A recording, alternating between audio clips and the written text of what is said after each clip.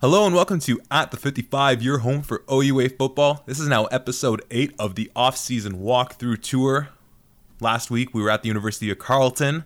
We spent a little time after that chat hanging around the city of Ottawa, and then we went over to the University of Ottawa and met with Daniel Oladejo and Zach Placini, a couple of the GG's offensive weapons. Well, I guess Placini does a little defensive action too at D end.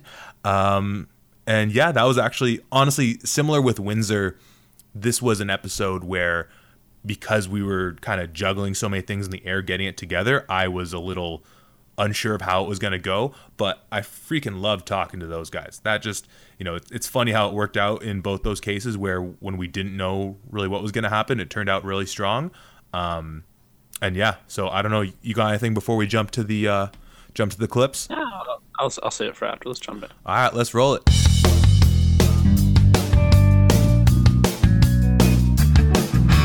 Hey, it's Zach Placini here from the University of Ottawa, number 9 fullback. Daniel Oladejo, number 14 at the University of Ottawa, wide receiver. And you're listening to At the 55. At the 55.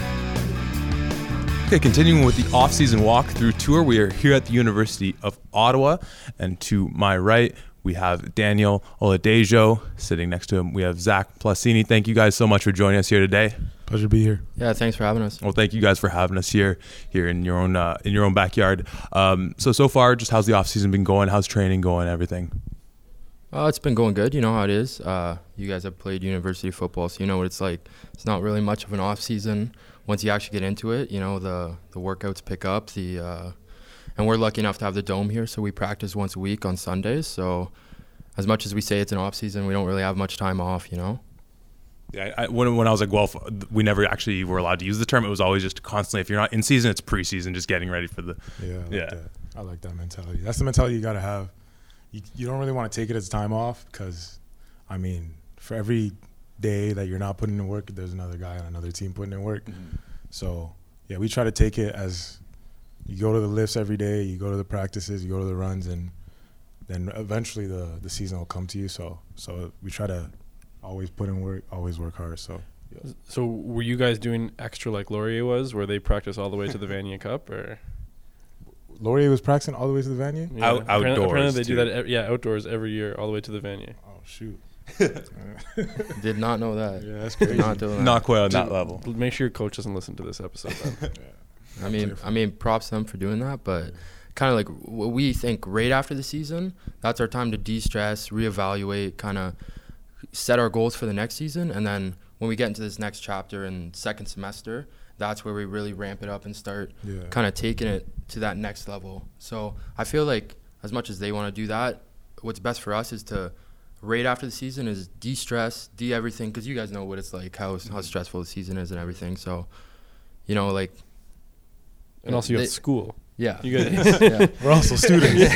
Yeah. Sometimes. You got just finished midterms usually, and then you got exams coming up. So the end of the season is right, like around midterms. I remember the day after the Waterloo game, I had a midterm. It was on a Sunday.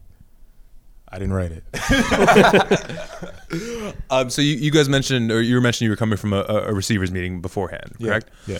So there's been so much talent here at the University of Ottawa in the past decade. There's always been talent here.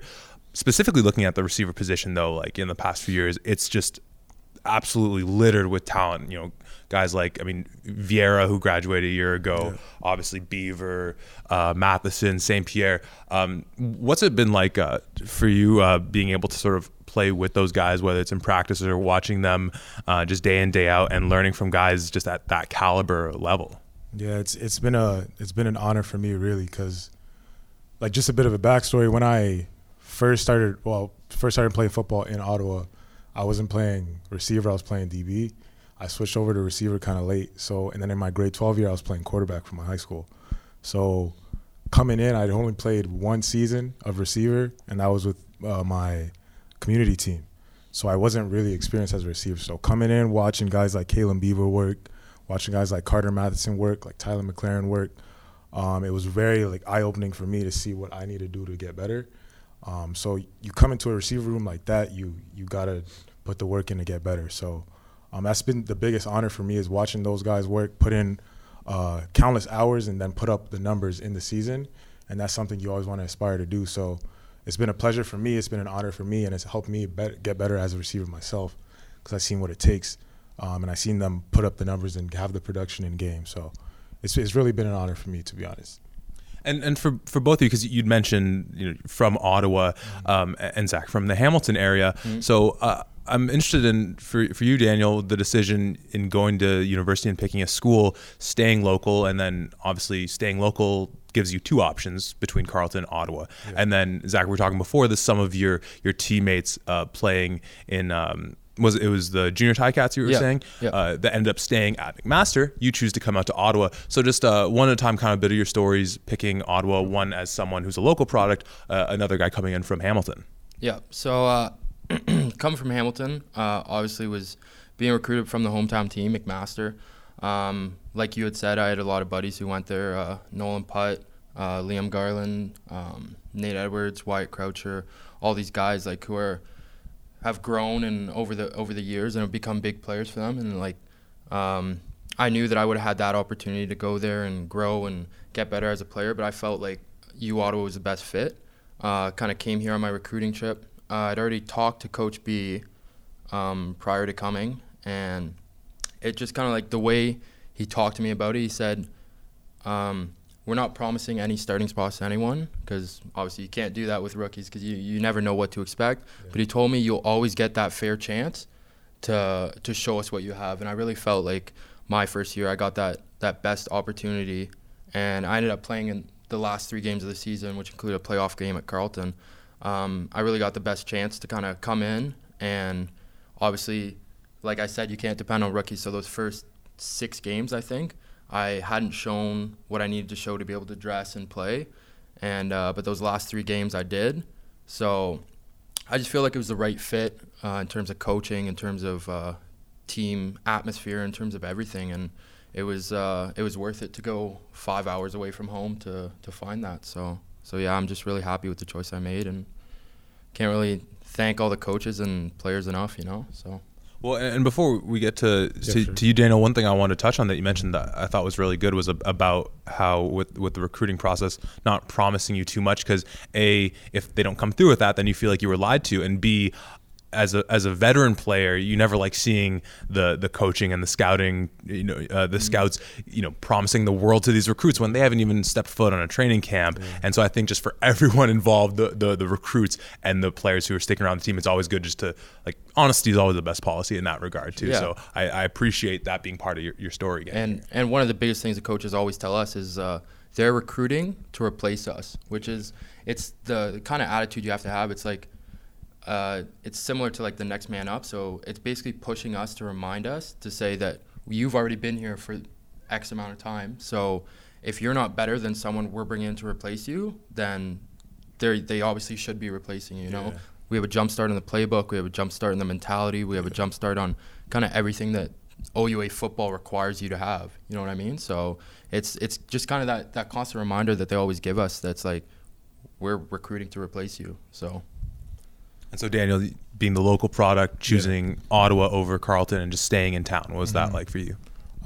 For me, it was between Ottawa and Queens at the end of my recruiting journey. So I went on my visit. I was actually getting recruited to Queens by Coach Roberts, who was the special teams coordinator at Queens at that time, and he later came over to Ottawa. But yeah, I was getting recruited by Coach Roberts and Coach Sheehan over at Queens. I went on my visit to Queens. I fully committed to going to Queens. I didn't sign a letter or anything, but I had verbaled. I watched the playoff game at Queens in their new stadium against Ottawa, where Ottawa won on the last play of the game. Mitch Baines caught one in the end zone. I was at that game in the press box. Yeah, and I was sold on Queens, and then I took my visit here. I think it was in December. It's a month after I went on my visit to Queens. And I just liked it. I don't know. I got along well with the coaches. I talked to Coach JV, our defensive coordinator, and he kind of put some things in perspective for me in terms of the advantages of staying in your hometown that you grew up in and you have connections. I'm a business student, so originally that was the appeal for Queens, their commerce program. So but Coach JV put some things in perspective for me about business and connections and networking and in your own city that you grew up in, that you know people in. So at the end of the day, I ended up committing here. It's a decision I definitely haven't regretted. One of the things I also considered was winning.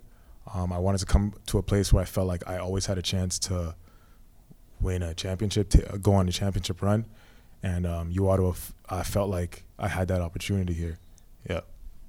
So you mentioned, obviously, the connection, staying local. One of the things that Dakota and I, both being from Toronto, have sort of talked to with other guys in from the GTA, from downtown Toronto, that wound up at, whether it's Mac or wherever they ended up, is that it seems like Toronto, sometimes the Toronto schools, being U of T and York, sometimes struggle keeping kids in the city. I seen him snapping on Twitter about that. He's always going off on Twitter about all that. I seen that. So I wonder if there's anything you see that U of Ottawa and even Carleton do, whether it's just in the recruiting pitch or maybe with working at the high school level or junior level, whatever it might be, because it seems like, and maybe it just has to do with the proximity to other schools. It's a much further drive having to go to outside of Queens. You're going a large distance.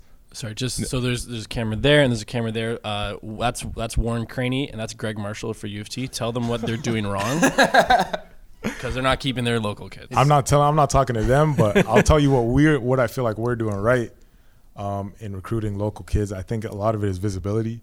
So our recruiting coordinator, Coach Nate Taylor, does a great job of like being visible on social media. Mm-hmm. He goes to the Jamboree. He's going to their games. Like, he's messaging them on Facebook. Like, and that's just like, I don't know what they're doing over there, but what Coach Taylor does a great job of is being visible. So the guys know him. They know who to message.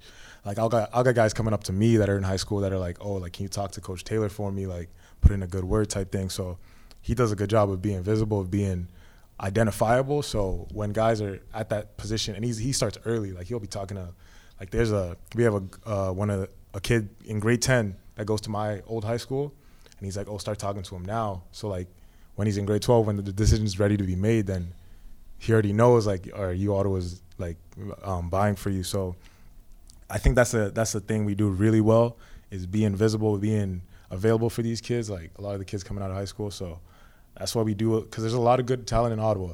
And like, a lot of it, we're losing a lot of talent to the States. Like, a lot of guys are going to prep schools, going to NCAA, but the guys that are staying here, like, U Ottawa is a very viable option for those guys. I mean, you lost Curly Gittens Jr. to Laurier. You guys. Yeah, that was before my time. I don't know about that one. That was before my time, but yeah. That was before our time. That was before Coach Nate's time. Coach Taylor wasn't here. I bet if Coach Taylor was, I don't know. I bet if Coach Taylor was here, we might have got him. I mean, like, what did Gittens really do? Like, MVP at receiver. That happens every year, right? Yeah. If I could just chime into that, I can say one word that kind of keeps people in Ottawa is panda.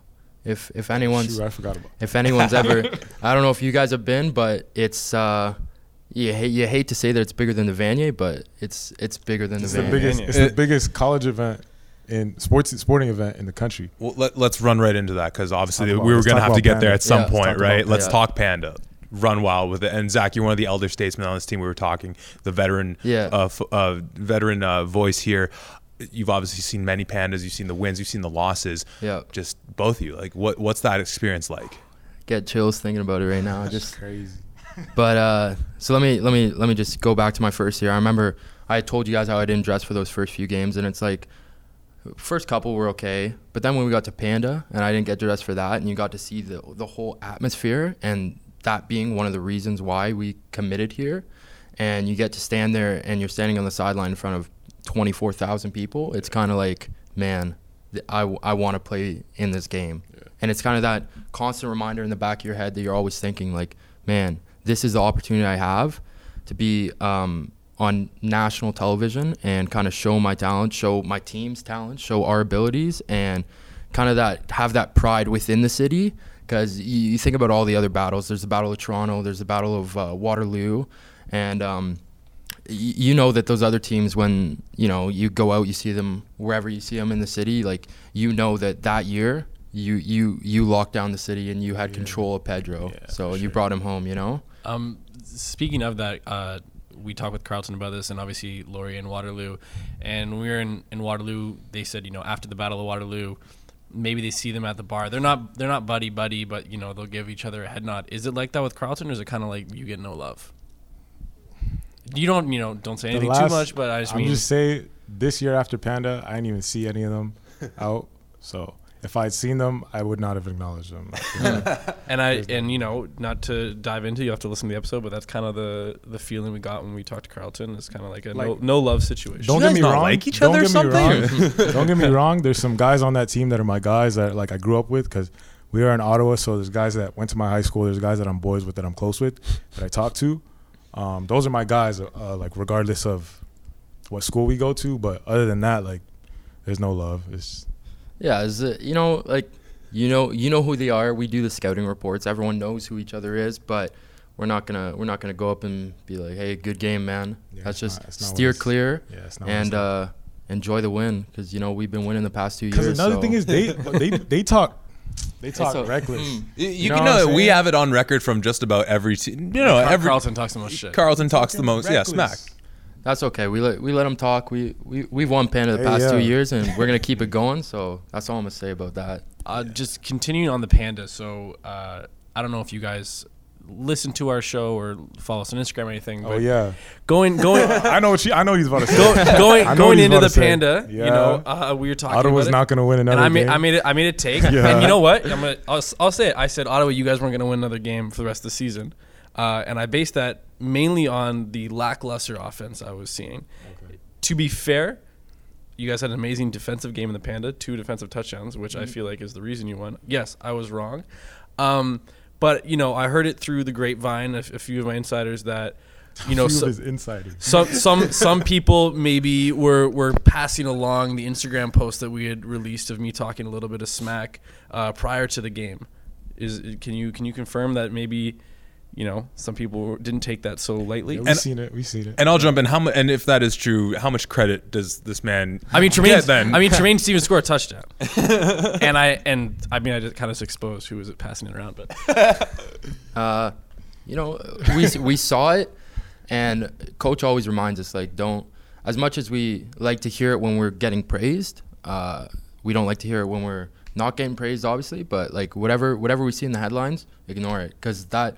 At the end of the day, you thought at that moment you thought we wouldn't win another game in the rest of the season, and we proved you wrong. So smacked Windsor the next week. as long as we don't pay attention to the headlines, through the highs and lows, we just keep worrying about us. You know what I mean? So as much as it did motivate us per se, it's we got to remind ourselves that it's just another headline.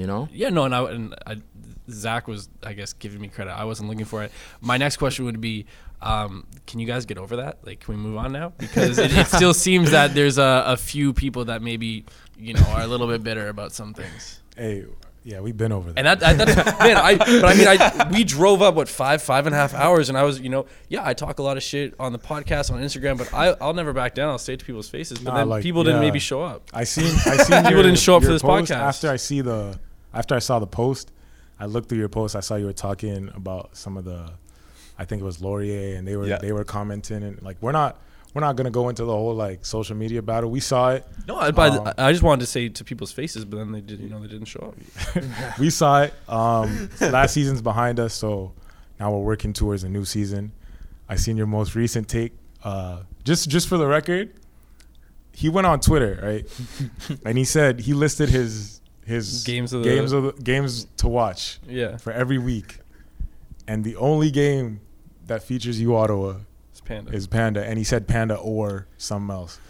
I don't remember the schedule for that week, and I do want to get into OUA scheduling because I think we both think it's a train wreck. It is. There are that same week there are some other really good games going on, and as you were saying, I have not. You were mentioning, have we been to Panda? I haven't yet, and a lot of the time that is due to the fact that there still are really. I know. I mean, yeah. But we're adults with jobs and stuff. That's true. I'm telling you though, it's it's a different experience, It's I'm telling you, watching the Vanier, rewatching Panda, event wise, Panda is by far it controls the entire city. It controls the entire. Like this game is just it's the biggest game event wise in the country. Now, just before Zach jumps into something else, you're from the Hamilton area. Correct. You know, I went to Western. Are you going to look me in the eye and say that if I come to the Panda, I'm going to enjoy it more than when my Mustangs won the Vanier Cup against Laval?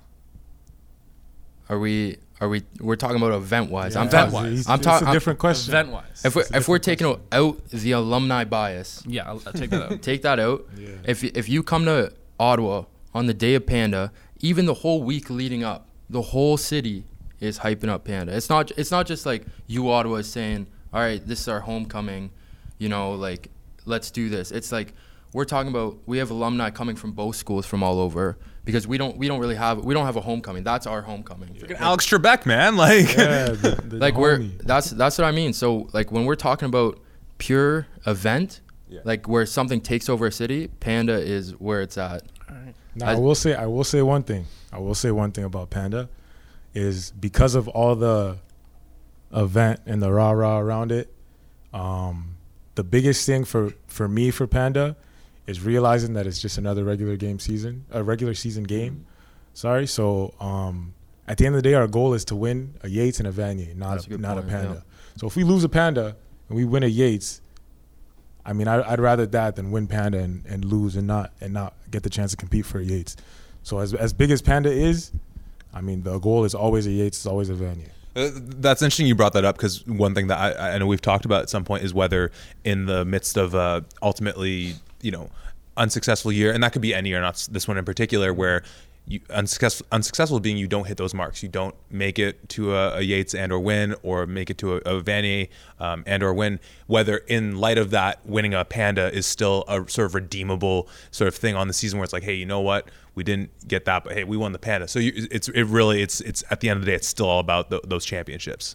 I It's still about the would championship. say so. Yeah. I wouldn't say like at the end of the day when we're looking at the success of a season, winning 5 games is still an accomplishment. Mm-hmm. Going 5-3 is still an accomplishment. But I mean, if you don't win the Yates, like what is it all for? You know what I'm saying? You might as well have For lost sure, yeah. every game. You know what I'm saying? So But for the city, when Carleton also loses, it helps that you have Pedro here. run that back. Say that again. I said for the city, when Mhm. Carleton also loses, like doesn't win a Yates, it helps that you guys have Pedro. Of course. I mean, For bragging rights with them, yeah. but that's Yeah. purely you Ottawa Carleton. If we're talking Yeah. about the Sure. City. the bigger scheme of things, like it's Vanier or Yeah, bust. like You know what I mean? I'll see a Carlton guy, and they'll be like talking their nonsense, whatever. And I say, oh, we got Panda. And then we got Cap Hoops this year, too. So I'll say, oh, we got Cap Hoops, too. But then they're going to say their basketball team beat us in the playoffs, knocked us out. So, or I guess we still played in the national championship. But at the end of the day, that's what the rivalry is. You know what I'm saying? We compete in every sport. I mean, their basketball team is really good. Their basketball team is really good. We beat them in Capital Hoops, though. Yeah. But what I'm saying is we compete in every sport. When we get the win, it's a pride thing. Yeah. Especially when you see them in the city. I see a guy with a Ravens bag on, Ravens football bag on. I walk a little faster so he sees my bag and knows you know what I'm saying? So say we'll fast forward maybe this year, maybe next year. Zach and I come to the Panda. I mean, Where do we sit? yeah, with all the shit that I may have spoken, I don't know if I'm allowed to wear You're it. good, bro. Don't even See, yeah. don't stress about all that work. At the end of the day, it's behind us. It's last season stuff. I mean, it's you an know easy what I'm saying? transition from a Mustang to a GG, but Oh, you're talking about transitioning now.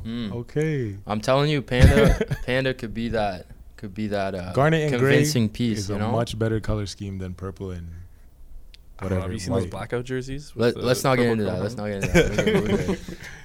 Sort of piggybacking off the Panda conversation because you guys are right. It's one of the biggest amateur sporting events, and it's probably is the biggest amateur sporting event in Canada.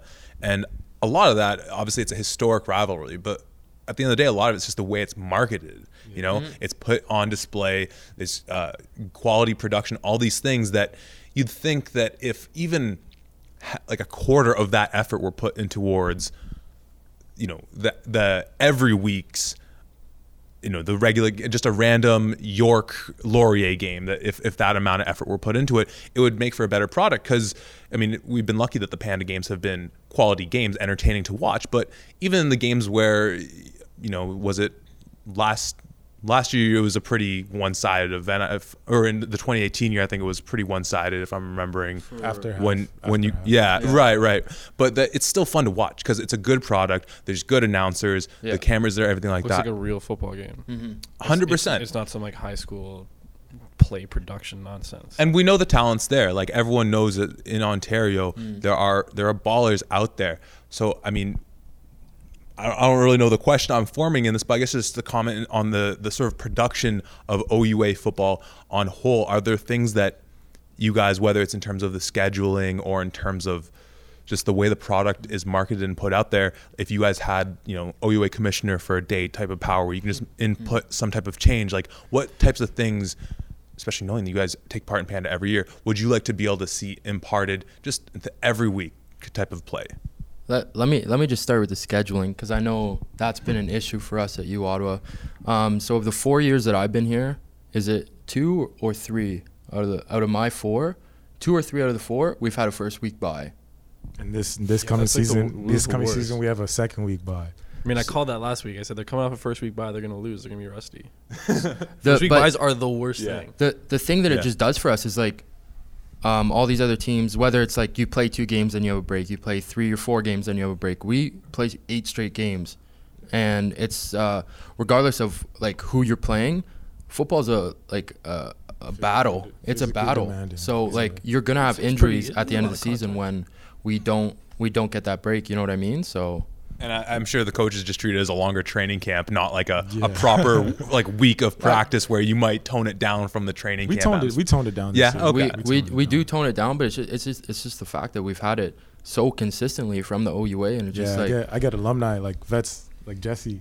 He'll message me and be like, "Yo, like, like we guys that have played here that played and had 2 or 3 week 1 buys, and then we have 2 or 3 week 1 buys.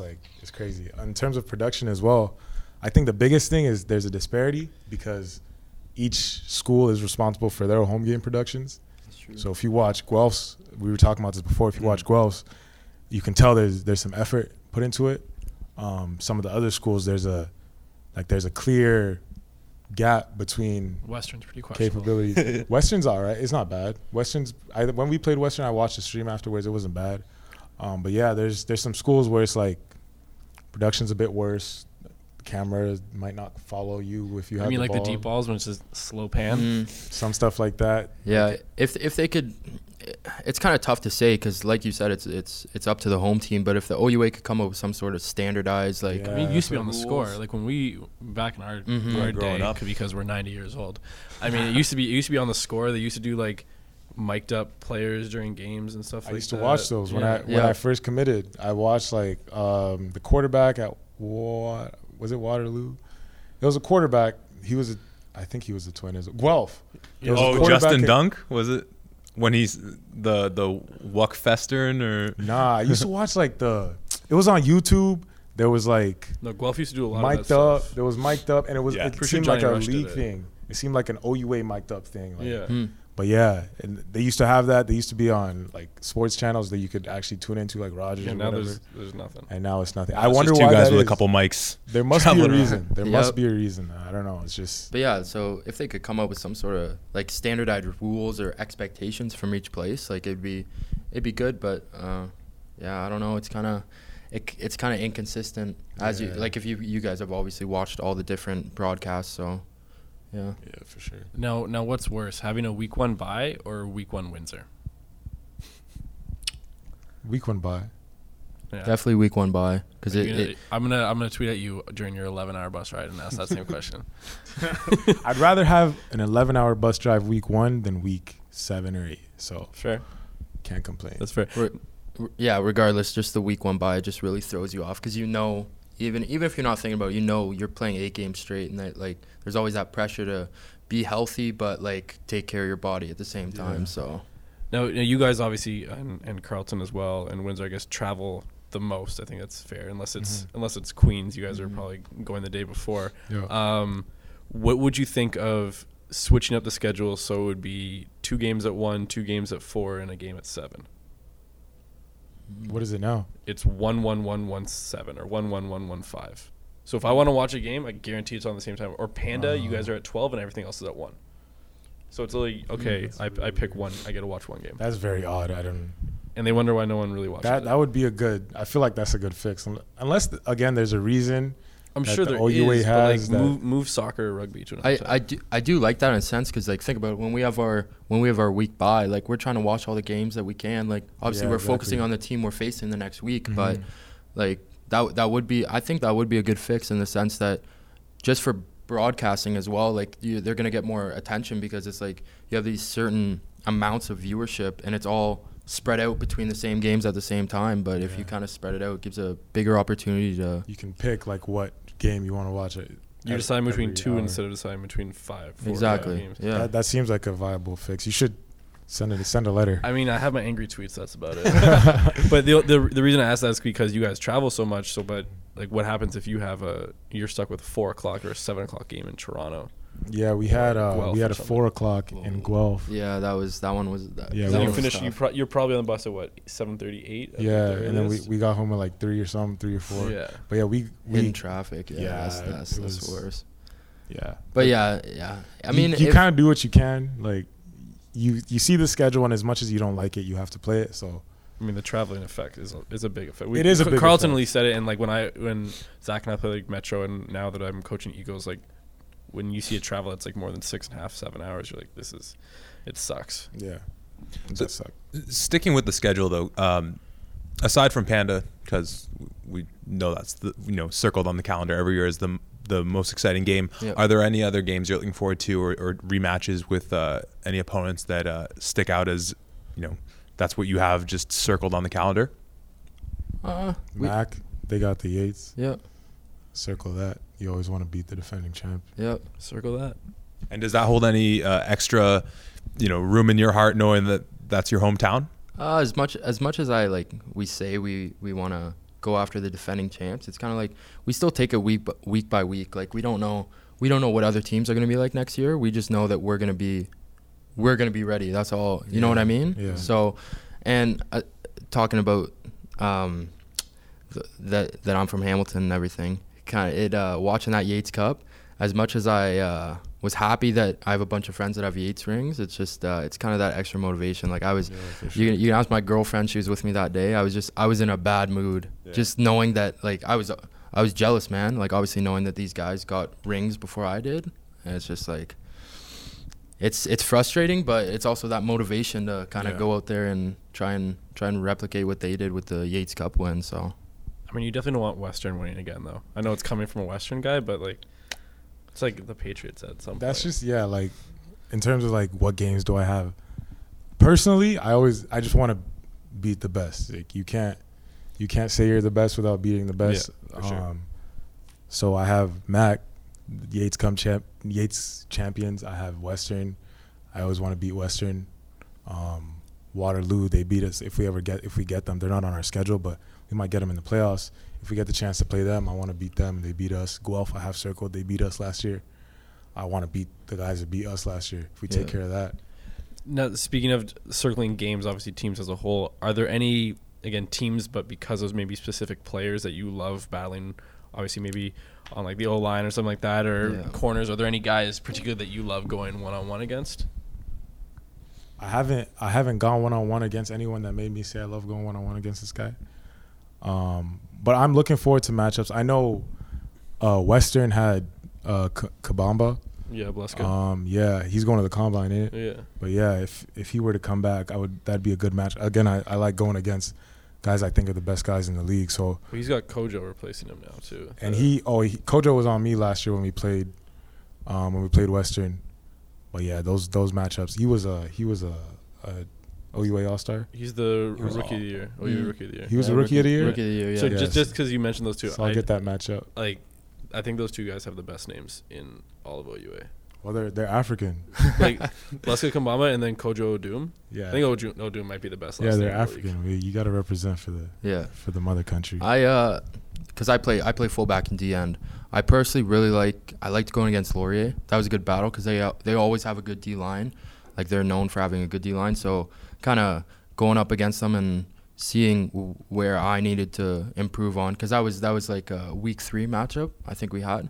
So going up against those guys and having plays where I did well and kind of outplayed them on a couple plays, like knowing those DNs, like, and even their D tackles, like Achiampong and all those guys, like they're you know that they're known for having a good D line. So like that game, that was a bit of a weird game if I'm remembering correct, right? It was Beaver got the weird punt, the punt return touchdown. Yeah. Punter shanked it. Yeah. And then we also had a block or like a fumbled punt. Yeah, it was all within like the last half of the fourth quarter. We came back from being down 19 comeback, in the fourth quarter. Yeah. So crazy one. And then Tristan Park got the game-winning touchdown. My dog Tristan. Yeah, shout out to T. Yes, sir.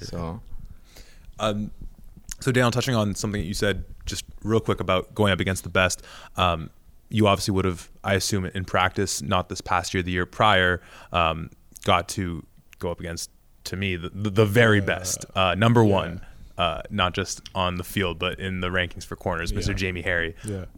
What was that like getting to compete with him day in, day out? And what did you learn, even though obviously playing across the field from you, just seeing someone of that caliber? Yeah. That's actually a really good question. That's like one of the reasons that I think I developed as much as I did. Going against a guy like Jamie Harry, like I was 17, 169 pounds, and he would press me into the dirt. Like I wouldn't even get off the line of scrimmage type thing. So going against him was really big for me because I could kind of gauge how I'm developing. I was like, okay, he pressed me into the dirt last week, but this week maybe I got a release off of him. And I could ask him things like, because he has a lot of knowledge, I could ask him things like, if I do this, how would it affect this? If I do this, like when he went to East-West, when he came back, I asked him, how are the receivers doing this? So I got a lot of feedback off of him. And even now, he'll come to the Dome and we get some reps in. So I can gauge like, okay, I've gotten better. This is what I still need to work on. This is what he's facing in the pros. And this is how I can change my game to get better. Because if I know if I can go against Jamie, I can go against anyone in the league. So, yeah, and just jump in. I found like when I was playing, a lot of my conversations were with the guy across from me more than it was with receivers. Like obviously you talk with the other receivers and stuff like that, but I remember when I was playing in the CJFL, like I would talk with the corner the entire day. Mm-hmm. Just be like, oh no, I can tell that you're gonna back off into quarters right now. You gotta fix your fake push or whatever. Yeah. So that's the biggest thing. I get a lot of feedback on my moves. Like I consider myself a shifty guy, so it's like if a move I didn't really sell a move properly, Jamie would tell me like, oh, if you're gonna fake inside, make sure you give a head, like whatever. And he used to play receiver too at Vanier. So he's a guy that has a really good knowledge of it, and he would give me feedback all the time and really, really help my game to get to where I'm at now. So respect to Jamie Harry. 100%. So going into this past year, obviously you lose Jamie, and then find out Dawson's not coming back, a big blow for the offense. Then week 2, the MAC game, you lose Sawyer. And so it's a bit of a scramble kind of getting things together offensively. You got Miracle, you got Mahler kind of going back and forth. So more so on that the quarterback front, unless this is, of course, like spilling the tea and, letting things out outside the room. What's the expression? That's the expression. No, I know. It's just... So we went to Guelph. The cat out the bag. We went to Guelph. Someone said bet, and Zach was like, "What does bet mean?" Zach is our resident 90-year-old. Yeah, but on that point, just at the quarterback position, do you have a read, something that you're allowed to talk about in terms of sort of who's sort of winning that battle, or just sort of where it's at there? Well, it's kind of just like how it was during the season. Like those two are battling. They're both great QBs.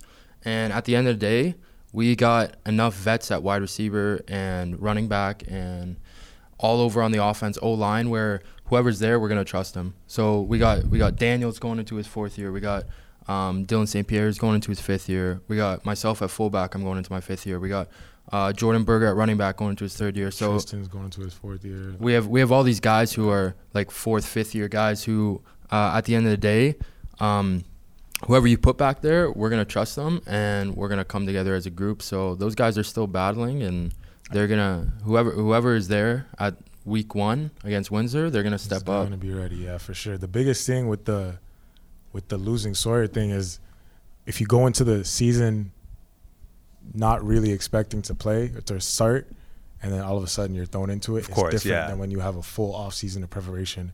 And weren't they both in their 1st or 2nd year? Ben was in his 2nd year, Matt was in his 1st year. Which I'm sure makes it all the more just pressure filled in Yeah. trying to deal with that. Exactly. So Of course. these guys are getting a full year of preparation now to catch up kind of and get ahead of the game, and they're putting in a lot of work. We have 3 really good quarterbacks actually putting in a lot of work, making the reads, doing the time in the film room with Coach B. So we really got, I think let me not make any predictions, but I think we'll have a really good team. We'll have a really good offense led by one of those guys for sure. Fair enough. And just to jump in, do you think Bittner's better at a quarterback, or he's a better Twitter comedian? Dude, Sawyer Bittner is one of the funniest guys, and the thing is, he has like a huge following. Like the whole town of Moose Jaw follows him. Yeah. All Yeah, 20, they all- all 27 people. Yeah, they like his tweets. He'll get like 100 likes and 50 retweets and stuff. So, yeah, but that dude's funny, bro. But The thing about Sawyer is he doesn't have like a certain type of humor. He appeals to everyone, like, Yeah. and everything he says is funny. Like he's jokes. he's always quick with everything, and he's just kind of, you never know what to expect when he's talking. You know what I mean? The thing I like the most about Sawyer is he doesn't switch up. He's the same dude. Like he's a country kid from Moose Jaw to everyone. You know what I'm saying? And he's a good guy for Well, sure. I wonder if maybe this is a stretch, but that sort of quick-wittedness that as a comedian you would be able to have would be like similar to like as a quarterback reading the field and being And able the to thing is, make those quick decisions. He would do stuff. That's not even a reach. I'm not even gonna lie. He's quick on his feet in terms of telling jokes, but on the field he would do some stuff like, I think his first game playing here was a home game. I don't know if it was against Guelph or it was against York. But anyways, he's about to get tackled. He's about to get sacked or something. He just like underhand flips it to a guy that's near, like just quick reaction type thing. He would make plays like that all the time. Like in practice, like he'd make an off-kilter throw or something like that. So I feel like I think that was the Guelph game when Kean Schaefer-Baker had that.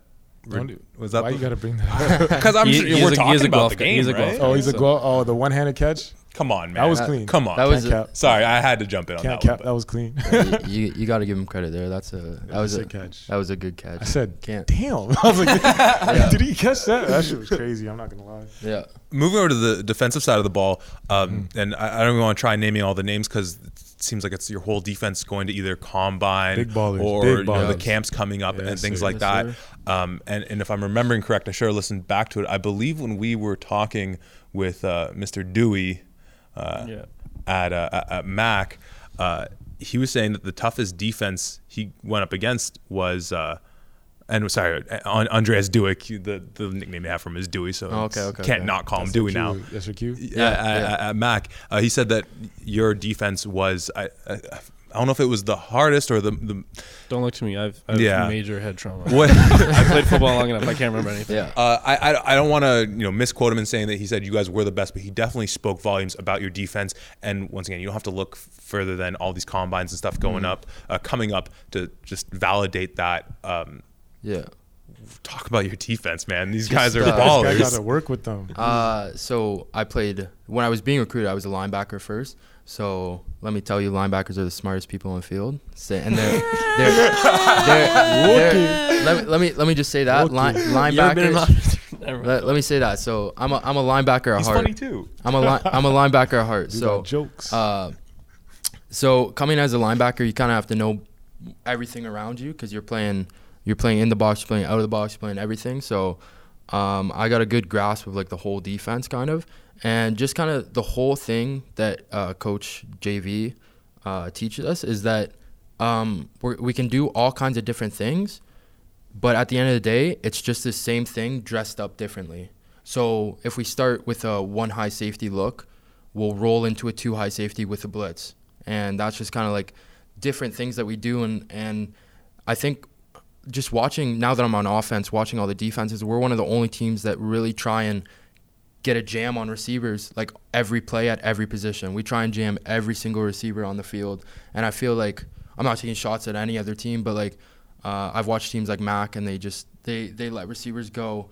And I don't know how much that affects them, but when, like, I know myself when I'm running a route personally and someone on defense get their hands on me, it's just like, even if it doesn't really affect me, it's just I know that they're there and they're always trying to get me off my landmark and my path, you know? So I don't know. It's just kind of one of those things. It's just the way that Coach JV has created his defense and dressed everything up, and he kind of really plays to the strengths of the pieces that we have. So yeah, that's the biggest thing. I mean, I can only imagine getting jammed every play. I'd probably take a swing at somebody. It's good for us too, because we get better at not getting rerouted. I mean, us as in receivers, we get better at not getting rerouted. We got to work on getting DB's hands off of it. And the thing is, because our guys do it so much more than everyone else, then when we get in game and we see it, then we know how to deal with it because we've dealt with it every practice. But yeah, for sure, it gets chippy sometimes when you get a jam. Like, was that a hold? Was that a PI? Oh, yeah. Was that a of course. What I'm saying? But Yeah, we sometimes things get pushed into the sideline, and we all get better. We all get better. It's but no, like, obviously there's gonna be advantages and disadvantages, but like our coach stresses, as long as you're making those mistakes at 100%, and that's what we do. Like, our defense, they're always on top of things, so we gotta give credit to them always. So the last thing I know I want to ask about is, and we've been asking some form of this to most of the guys we've been talking with, is just looking around the league, kind of ask you guys about teams you're looking forward to playing, maybe individuals that you like to compete with, whether at your position or just any other position on the field. Are there guys that just week in, week out you just enjoy as football fans, just watching them play and watching them work from other schools? Or maybe that you just like you sort of compete with, checking in, oh, they did this, like, oh, he got X number of yards and Y number of touchdowns. I want to compete with that. Nah, there's I'll tell you one guy that he works with us sometimes in the summer is JP Simakinda. Cool. Sorry, Alain Simakinda. His brother's name is JP. Alain, he works a lot. He works hard. So like, he's one guy that, like, I have him on Instagram, and like, I'll see him pushing big weight. He's the chosen one, D lineman. Yeah, he's a D lineman, obviously. So I'm not competing with him per se, but I see him work hard, and I don't know. It kind of motivates me a bit. The guy's, he puts up numbers in the gym, and he puts up numbers on the field too. And even on the field, like when we play Guelph, he's a good dude. Like, he'll talk his trash, but I mean, it's competitive. It's always like, and then we pray together after the game. So he's a good guy, but he's for sure one of those guys that I see him working, and I'm like, okay, like, maybe I should up what I'm doing too. You know what I'm saying? And he posts all this motivational stuff on IG and things, and I see it. For sure motivates me sometimes, but in terms of like being a fan, I'm not a fan of anyone in the league that plays on another team. See, it's the word. You can't use the word like fan. That's fair. No, the whole thing. I'm not ever looking at like another. I always want to be the best in the league. I want to be at number one. So I'll watch who's at number one, like what are his numbers. But I'm not ever watching for one specific guy. At receiver going into this year, who is it? It was the Toronto dude, wasn't it? Yeah, it's gotta be Corby and Lovegrove. Lovegrove. Yeah.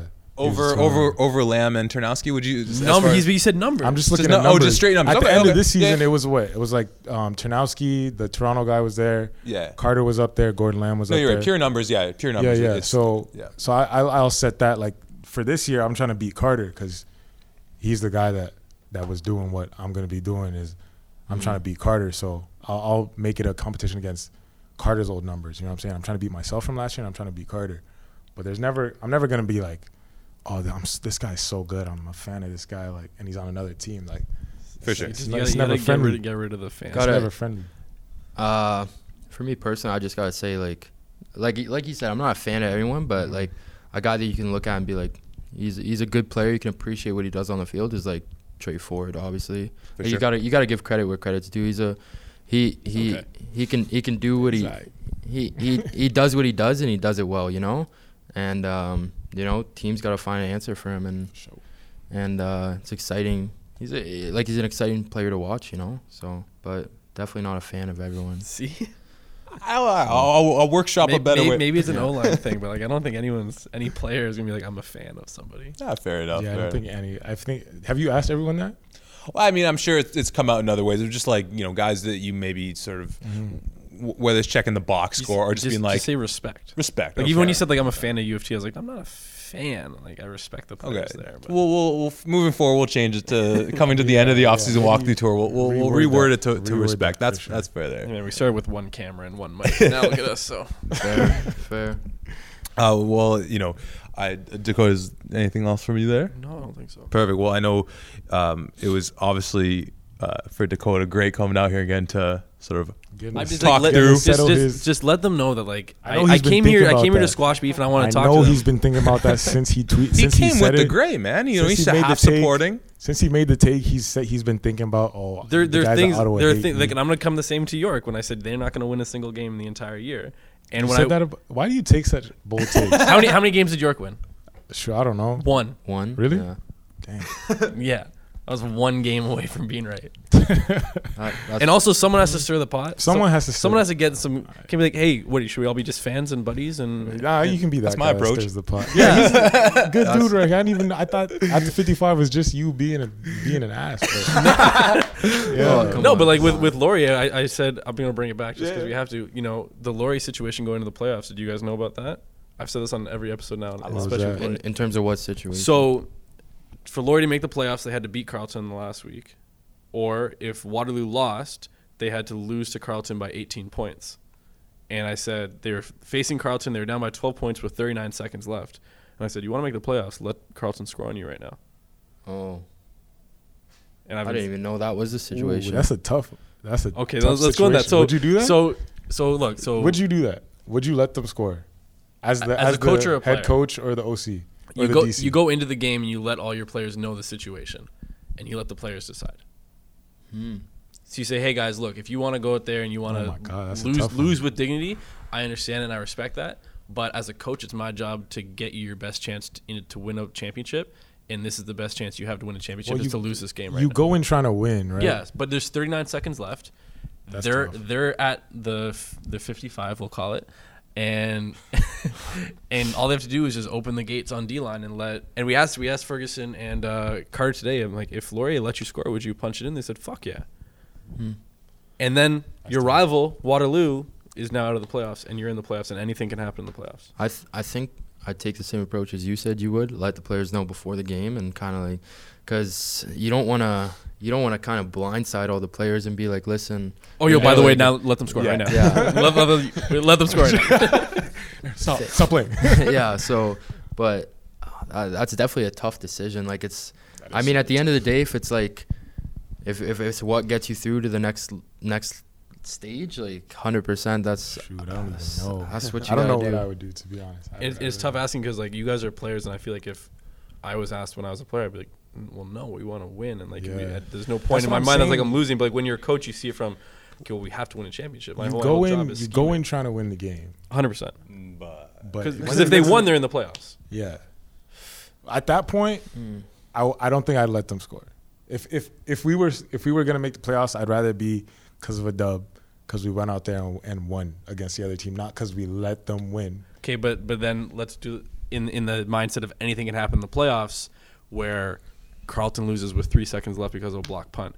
Anything can happen in the playoffs. Yeah, that's tough. Laurie could find themselves in the gates somehow because of a few balls tough. that bounce their way. Luckily, and then Merchant goes down, and they're facing a second string quarterback. That's crazy. That's tough. That's a good question. That's a good scenario. But no, that's what that's the thing. So I have my stuff with you guys, which I wanted to talk them in the face, and then I had my stuff with Laurie, and they answered it. So. Okay, so what's your prediction for us this season? I have to know who your quarterback is.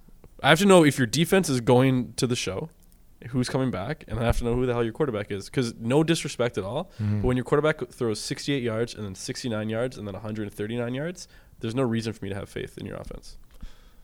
I don't care how good you are if you're not getting the ball. That's fair. If you're talking about numbers, your defense is fantastic, and I'll say the only reason you guys won the Panda is because of the defense.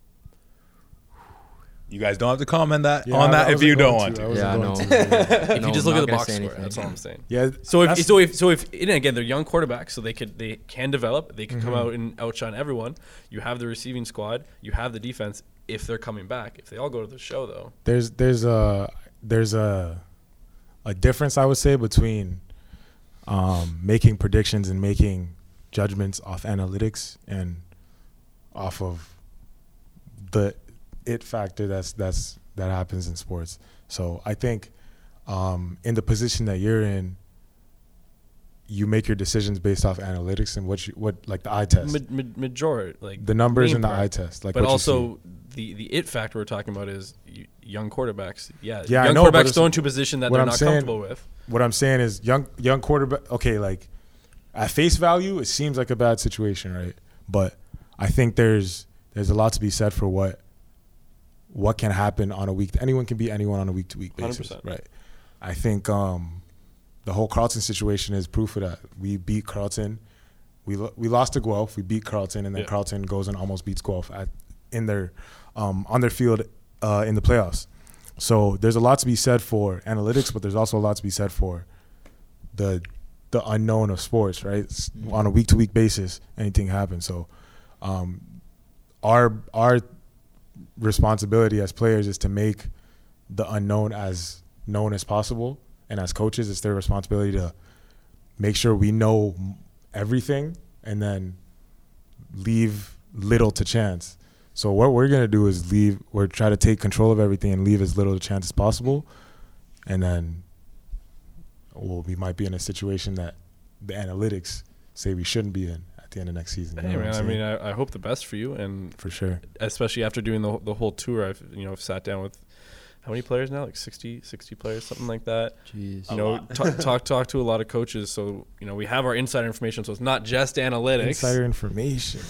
I'll come up with my preseason prediction. We'll wanna do see Yeah, I that. think we're gonna do a pod coming up a little bit with Yeah. just looking at the schedule, going Turn over on my that. Maybe draft a my fantasy post team. notifications. Oh, okay. You're gonna draft a fantasy team? I want to draft a fantasy team, but like no trades or dropping people. Like Okay. you pick your team, and that's your team for the year. Okay. All right. So like, am I saying like, are you like a late round? Oh, Stock is dropped. Yeah, we'll see still. Well, I'm sure that if that comes to fruition, our teams will be full of Ottawa GG players because you guys have plenty of talent here. Hey, Dakota And, doesn't know about that. And when I talk to Beaver face to face, and with how competitive the OUA is right now, it's going to take every single one of the guys in that locker room coming together, regardless of who's at quarterback, regardless of who's at receiver, on defense, anything like that, and putting out the best product out there week to week, knowing that every single game matters because it is so competitive. And like Dakota said, despite a former Mustang, former Griffin, we're definitely pulling for you guys and wish you the best going into this upcoming season. Thank you guys so much for having us here today. Appreciate it. Big Thank you. respect. every week you say that. So once again, that was Daniel Oladejo and Zach Placini of the Ottawa GGs. That was, once again, I'll reiterate how much fun that was talking with them. And I like the chemistry you have with Daniel. We might need to get some kind of segment going with the two of you just combating back and forth. But I mean, we're working on just kicking you out of the. I came in season 2, and I'm just working you out of it. So I don't even remember if this was something we had on the recording or if this was just something he said afterwards. But I just found it funny when he was like, "Oh, I didn't realize this was a podcast. I thought At the 55 was just you, Dakota, talking shit on Twitter."